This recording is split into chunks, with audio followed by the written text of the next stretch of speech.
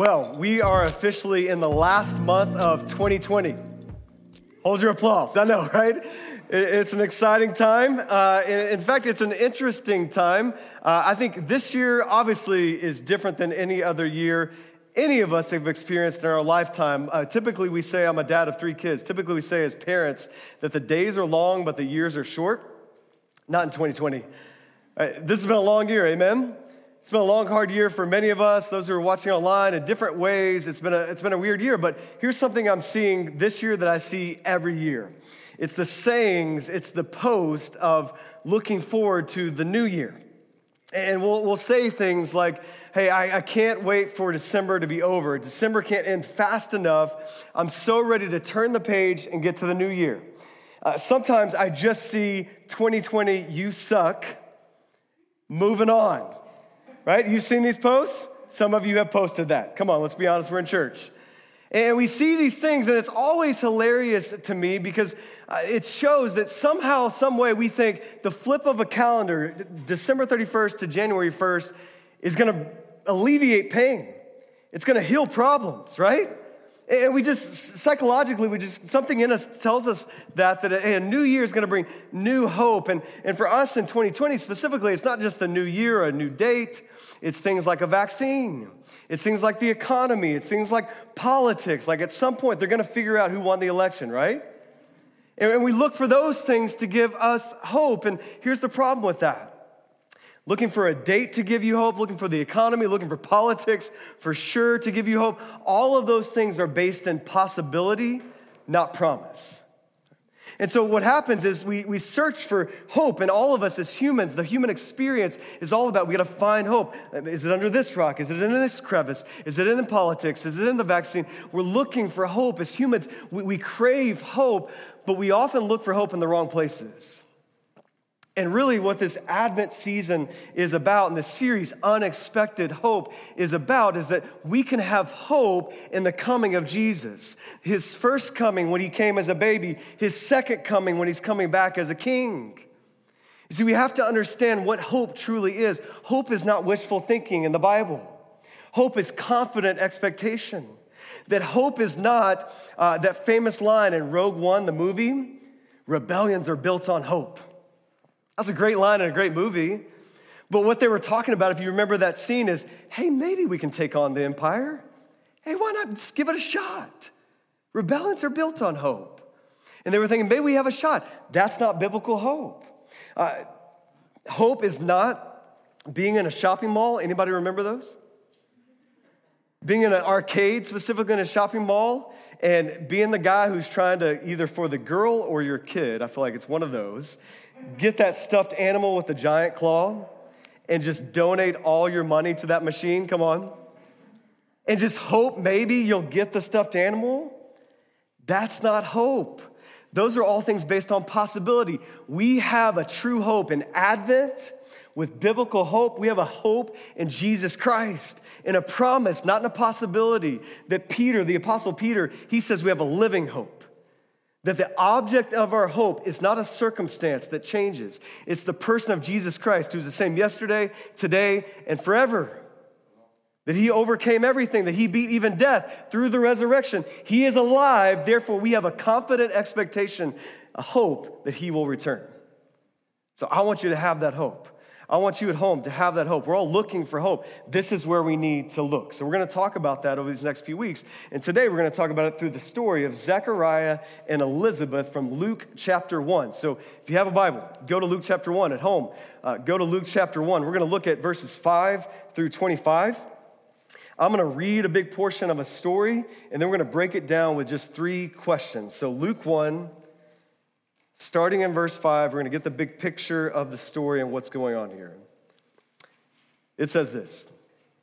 In the days of Herod, king of Judah, there was a priest named Zechariah of the division of Abijah. And he had a wife from the daughters of Aaron, and her name was Elizabeth. And they were both righteous before God, walking blamelessly in all the commandments and statutes of the Lord. But they had no child because Elizabeth was barren, and both were advanced in years. Now, while he was serving as priest before God when his division was on duty, according to the custom of the priesthood, he was chosen by lot to enter the temple of the Lord and burn incense. And the whole multitude of the people were praying outside at the hour of incense. And there appeared to him an angel of the Lord standing on the right side of the altar of incense. And Zechariah was troubled when he saw him, and fear fell upon him. But the angel said to him, "Do not be afraid, Zechariah, for your prayer has been heard. And your wife Elizabeth will bear you a son, and you shall call his name John. And you will have joy and gladness, and many will rejoice at his birth, for he will be great before the Lord. And he must not drink wine or strong drink, and he will be filled with the Holy Spirit, even from the mother's womb.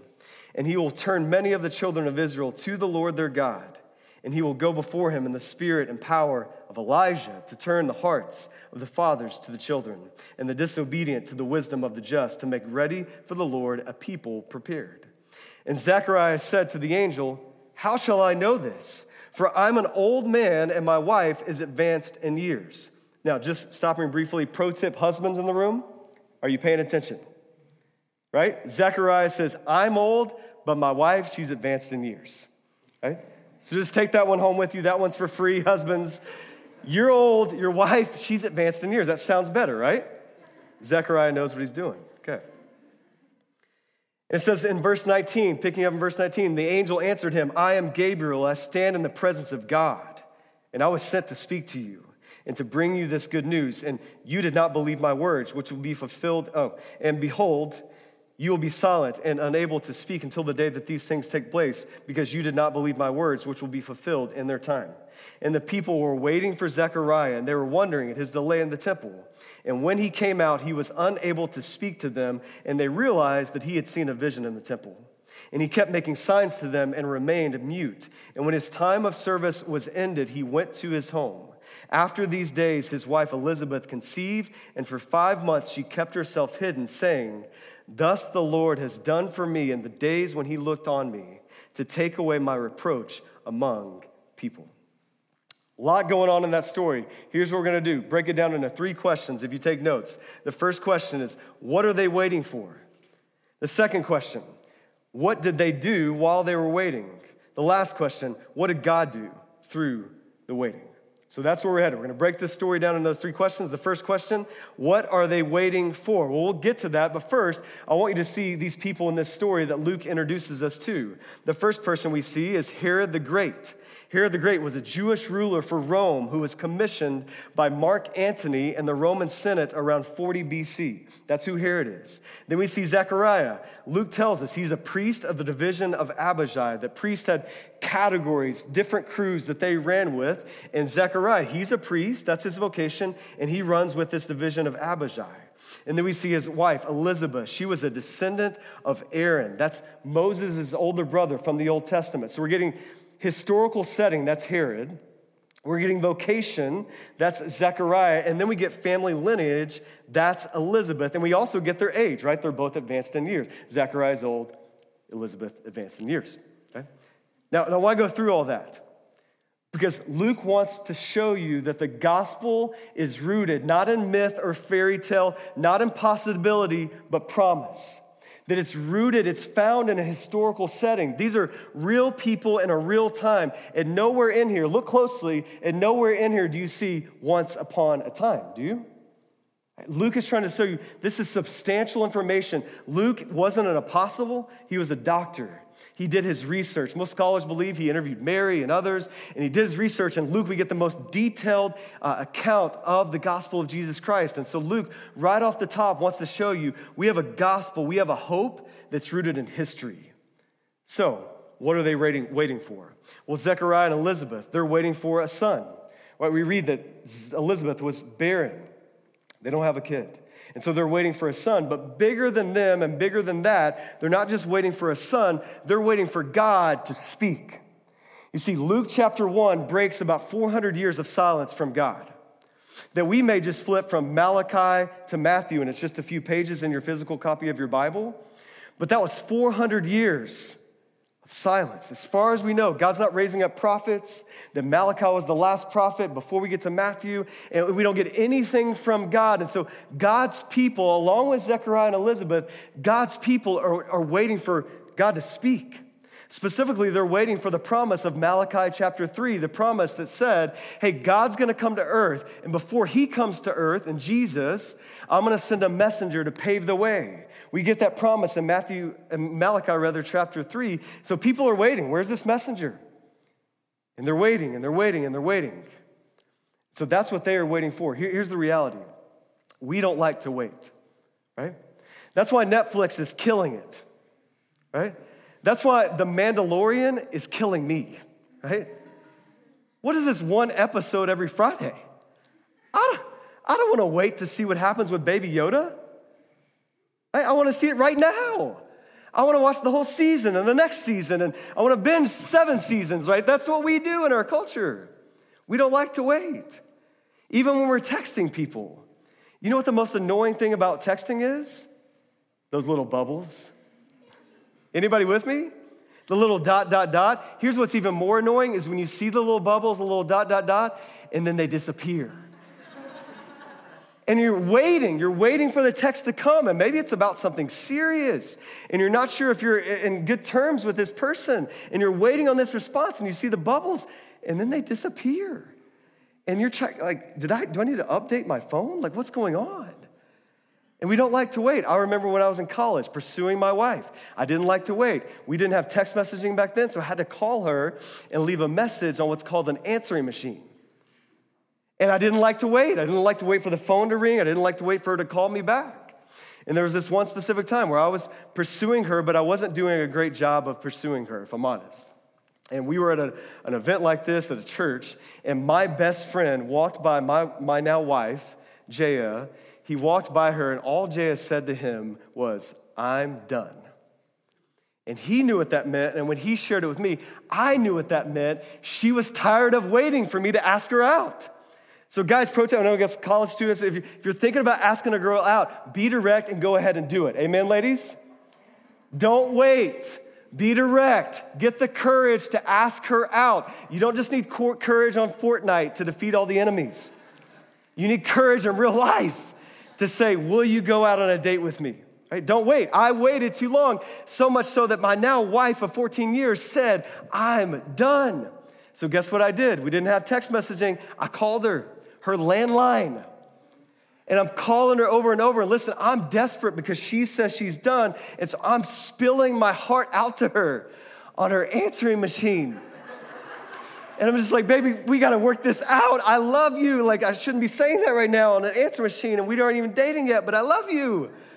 And I want to date you, and I want to pursue you. And I'm saying all these things on the answer machine, calling multiple times, and I'm waiting, and it was miserable. And guess what? My wife's not in this service, so I can't give her a hard time like I did in the first one. She was there. She was listening to the answering machine the whole time. It's like, come on. And she knew what I was going through, but she just waited. Now, ladies, don't do that either, all right? Cracked on the guys. You don't do that either. But she waited for like 3 days to call me back, right? Now, we worked it out. We've been married 14 years, amen? We worked it out, but there was some waiting, and there was some misery in that waiting. We don't like to wait. But as you look at the Bible, God seems perfectly fine with it. 400 years of waiting. Zechariah and Elizabeth advanced in years, waiting for a son. I think of Elijah, who Luke mentions here. He was waiting. He was praying for rain. There was a drought. He's praying for rain. And again, we just flip a couple pages in our Bible and we see, oh, and then there's rain. God answered his prayer. It was 3 years of waiting for Elijah. God seems okay with waiting. We are the ones who seem to have a problem with it. And so we have to see, what are we supposed to do in the waiting? What is God trying to show us in the waiting? He has a purpose. You need to know, a lot of us are waiting right now in 2020. We're waiting for the vaccine. We're waiting to not have to wear masks. We're waiting for the economy to go back up. We're waiting for school to be in person. I am. For my kids. We're waiting, we're waiting. You have to see there is a purpose, there is a plan in the waiting. We may not like waiting. God is okay with it because he's trying to do something in the waiting. So we have to pay attention, not just look for what's at the end of the waiting, but look for who are you becoming in the midst of the waiting, right? We have to look at that. And so that leads us to our next question is, what did they do while they were waiting? What was going on while Zechariah and Elizabeth were waiting? We see two things primarily. Verse 6, we see that they were pursuing righteousness. They were obeying God's commands and statutes. They were following God, being faithful to God. Imagine that. Haven't heard from God for 400 years. The last prophet was Malachi, but they still trusted in God, obeyed God, followed after God, even in the waiting. Are you responding that way? Are you still saying, hey, God is true? Like we said in 1 John, he's a good father. And I don't know what he's trying to do in 2020. I don't know what he's trying to do in this year of college that's going to be different than any other year in my life. I don't know what he's trying to do, but God, I trust you. I know your character and nature. I may not understand my circumstances, but I know your character, and I'm going to trust you. I'm going to follow you. I'm going to walk in righteousness. This is what Zechariah and Elizabeth were doing in the midst of the waiting. They were also praying. We see later, God hears their prayer. Now, here's what starts to happen is we start to see this story pan out. They're walking in righteousness in the waiting. They're praying in the waiting. We don't know how long. They're advanced in years. We see Zechariah praying in the temple in this moment, but they could have been praying for a long, long time, for a son, for God to show up. We don't know, but we know they were walking in righteousness and they were praying, and we start to see God show up. And the waiting starts to be over. And we see it through an angel. An angel shows up to Zechariah, and it says Zechariah is troubled and fear falls upon him. Which, side note, that's what always happens when an angel shows up. Do you notice that in the scriptures? Anytime an angel shows up, it's kind of like right here, the angel has to say, don't be afraid. Why? Because the person is afraid. Because an angel isn't a gentle, nice, sweet British lady like in Touched by an Angel. I'm dating myself a lot here today, aren't I? Answer Machines, Touched by an Angel, a 90s TV show. Go look it up, watch it later. Angels aren't like that in the Bible. Angels are powerful messengers of God. So that shows up to Zechariah. He's troubled. The angel calms him down. He says, don't be afraid. I have good news to share with you. And he starts to unpack this news. Verse 13, look at the verse. He says, you're going to have a son. He's going to bring joy, not just to you, but many people will rejoice at his coming. His name is going to be John. That's John the Baptist, the one who would pave the way for Jesus. He'll be filled with the Holy Spirit. It's amazing. God names John, and he knows him even in the womb. Now, that's a whole nother sermon, right? That life begins in the womb, amen?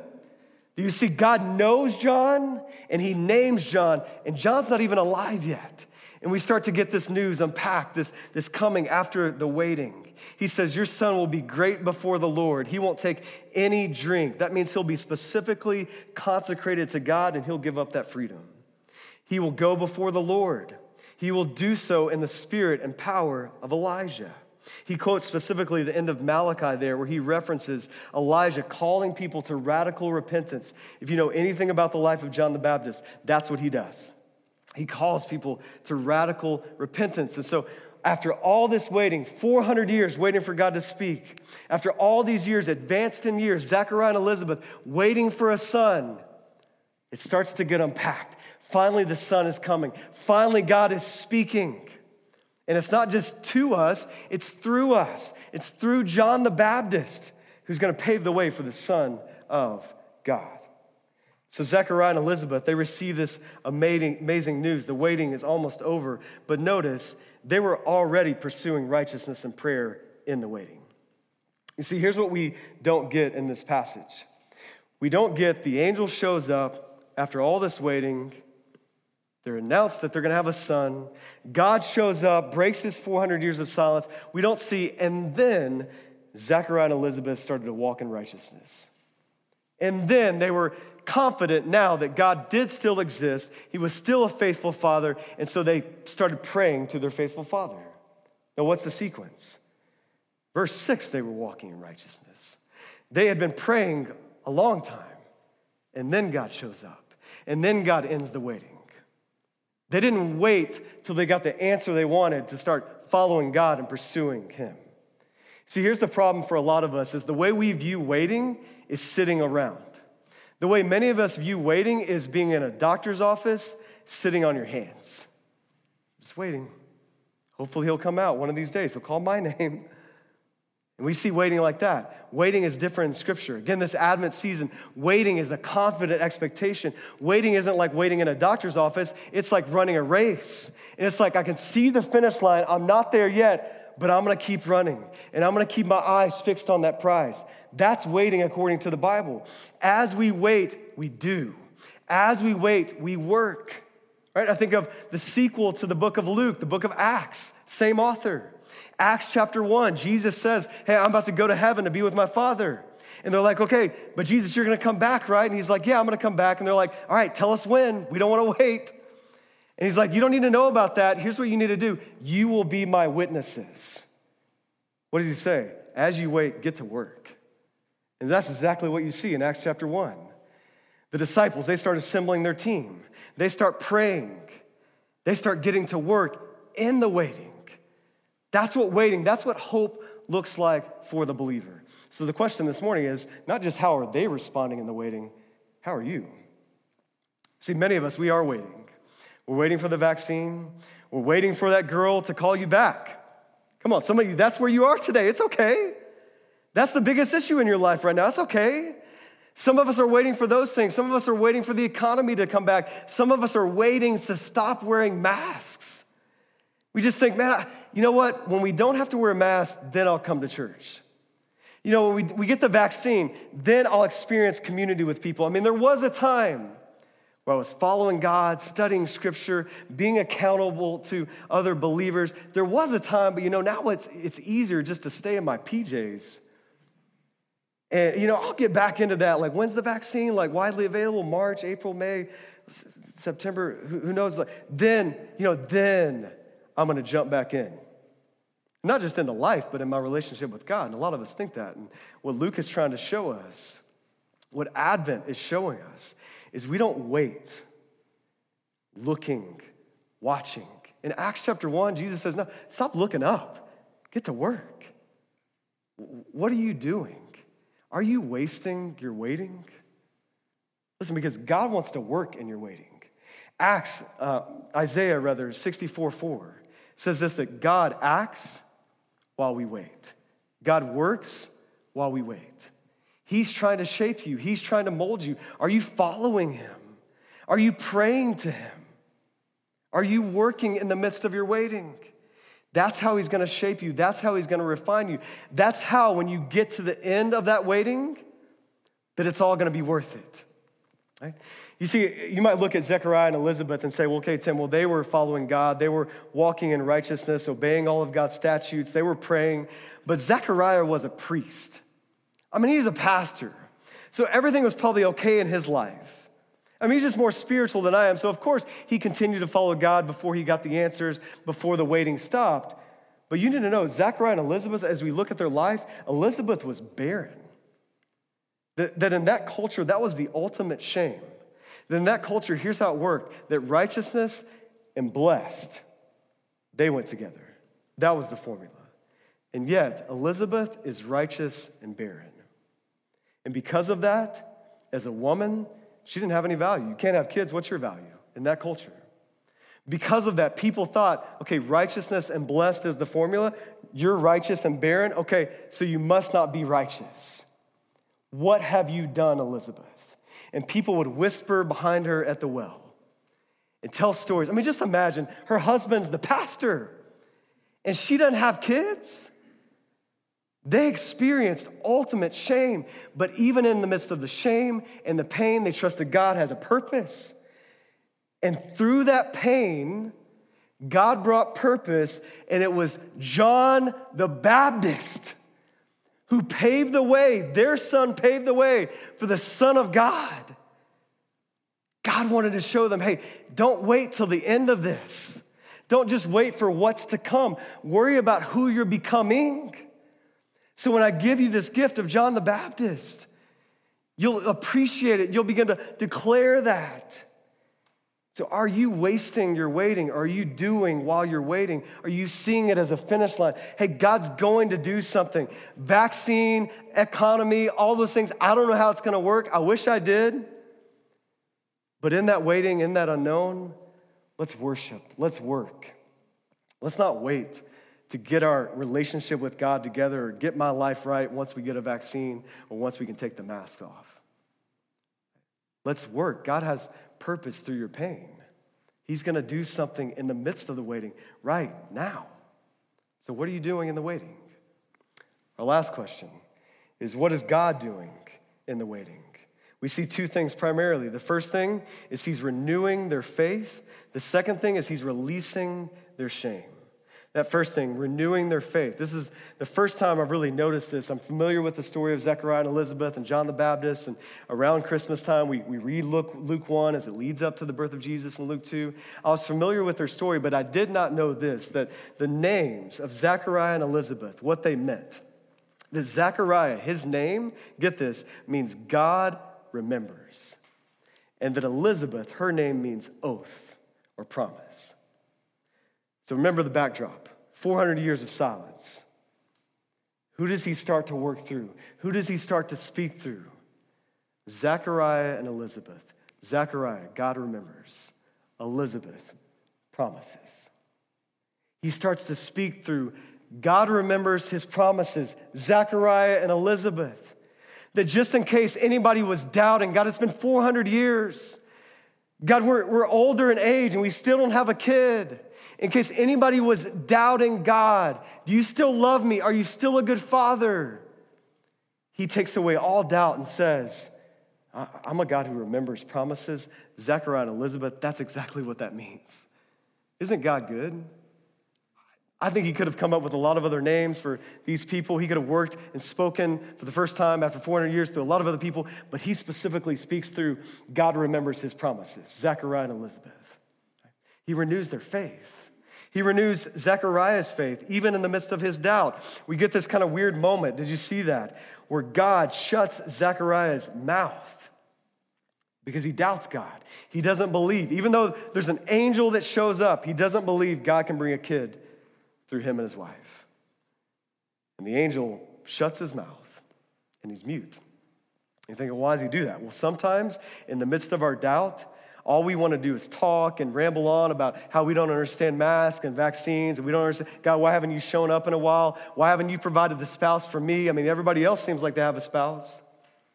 Sometimes we wonder financially. I mean, everybody else seems fine during this pandemic. I still can't get a job. I mean, everybody else, like parents, they seem to handle online schools like pros. I mean, their kids are just so great and they're learning all these things, and yet my kids are running around the living room with their pajamas on at 1 p.m. This is hypothetically not true for me at all, but I'm just, I heard parents feel this way. And we start to wonder and we start to doubt and we start to talk about that doubt. And sometimes God needs to close our mouth so he can open our ears. So we can stop looking at all our circumstances, and so we can start listening to him and his promises and who he is and his very character and nature and his person and his work and his purpose and his plan for our lives. So he does that for Zechariah. Guess what happens? As soon as Zechariah can speak, he doesn't speak, he sings. His faith has been renewed. God wants to renew your faith. Whatever way you doubt right now, in 2020, pandemic, and all the things, some of you, again, are. I'm looking out and seeing college students. Some of you are just like, man, how's this semester going to look? What's next semester going to look like? God, this was supposed to be like college. Listen, my college was the best experience of my life, and some of you went into college. GCU gave you a free flight, and it was warm and sunny here, and they're expanding and building all these new buildings. You're like, this is what I'm talking about. This is going to be fantastic. My older brother went to college. I've seen all these movies about college. College is going to be so great. And then you showed up to college and had to wear a mask. And half your friends are online. And that girl you want to date's online. So you can't conveniently run into her in between classes. Just, again, pro tip, that's what I did with my wife. And it worked out 14 years later, right? And some of you are like, God, what are you doing in my job, in my school, with my kids, in my relationships? And some of you have some doubt in your life. And you're here this morning because God wants to renew your faith. Through Zechariah and Elizabeth, God remembers his promises. He always does. After 400 years, after a semester that you'll never experience again, you've never experienced before, after financial difficulty, after the weirdest election we've ever had in our history as a country, God's reminding all of us, God remembers his promises. Renew your faith. Close your mouth, start listening to him. Last thing, is what is God doing through the waiting? He's releasing shame. He's renewing faith. He's releasing shame. Look at verse 25. It says, God takes away the reproach of Elizabeth. That word reproach means shame or accusation. We see it with pastors in 1 Timothy 3, that pastors should be above reproach, that no one could bring an accusation, no one could bring shame upon you. That's what reproach means. And Elizabeth, before she even has John the Baptist, she says, just the promise, just the hope of him has taken away my shame. See, here's the beauty of the gospel. Here's the glory of the gospel of Jesus Christ. It's not just that God takes away your sin. It's that he takes away the sin that's been done to you. And as a pastor, as I talk to people in this year, amidst the quarantine and all these things where people have had to reflect on things and distractions have been removed, what's welling up for people, and a lot of people, is shame. That thing that happened when you were a kid, that you tried to push back to the back burner, you tried to forget about, it's coming back up in 2020. That conflict you had with your spouse that you thought we talked about, thought we kind of just moved on and streamed some shows on Netflix and got busy with the kids again, or whatever the case may be, and we thought we moved on, in 2020, starting to pop back up. And you see it, don't you? I mean, antidepressants, all-time high prescriptions. Again, as a pastor, I meet with more people than I ever have in all of my time in ministry who are just struggling day by day. We see suicide on the rise. We see marriage counseling on the rise. Why? Because all of those things that you pushed down, that were shameful in your life, things not just that you did, but things that people did to you, that all those things, 2020 is bringing them back up. And they're starting to rise. Listen, here's the beauty of the gospel. Here's the beauty of confident expectation, the hope we have in Jesus Christ. He releases us, not just from the sins you've committed, but the ones that were committed against you. He takes away the shame. And do you notice he does it in the waiting? John's not here yet. She hasn't had the baby yet. He does it before. She says, you have released my shame because I have this confident expectation in God. God wants to renew your faith this morning. He wants to release you from shame. Which category are you in? I think if we're honest, a lot of us are in both. Like, God, I could use some faith being renewed in my life. I have some doubt in 2020. I need that. Some of us can relate to Zechariah. Some of us can relate better to Elizabeth. And we can think of specifically sins that we've committed and sins that have been committed against us. You're like, God, if you could bring some hope and you could take away the shame, it's weighing me down. Which one are you today? Are you Zechariah? Are you Elizabeth? Are you both? God wants to renew your faith. God wants to take away your shame. Not after the waiting is over, in the midst of the waiting. That's what he's doing. What are you doing? How are you responding? Don't waste your waiting. God wants to do an impactful work, not just in you, through your waiting, but through you. That's what he did for Zechariah and Elizabeth. That's what he wants to do for you. Right, let me pray. Father in heaven, I do thank you for even the waiting. God, I thank you that you work in the waiting. That the people who are watching this right now, in the room, at home, God, we're all waiting. We're all waiting for things to resolve. We're all waiting for a pandemic to end.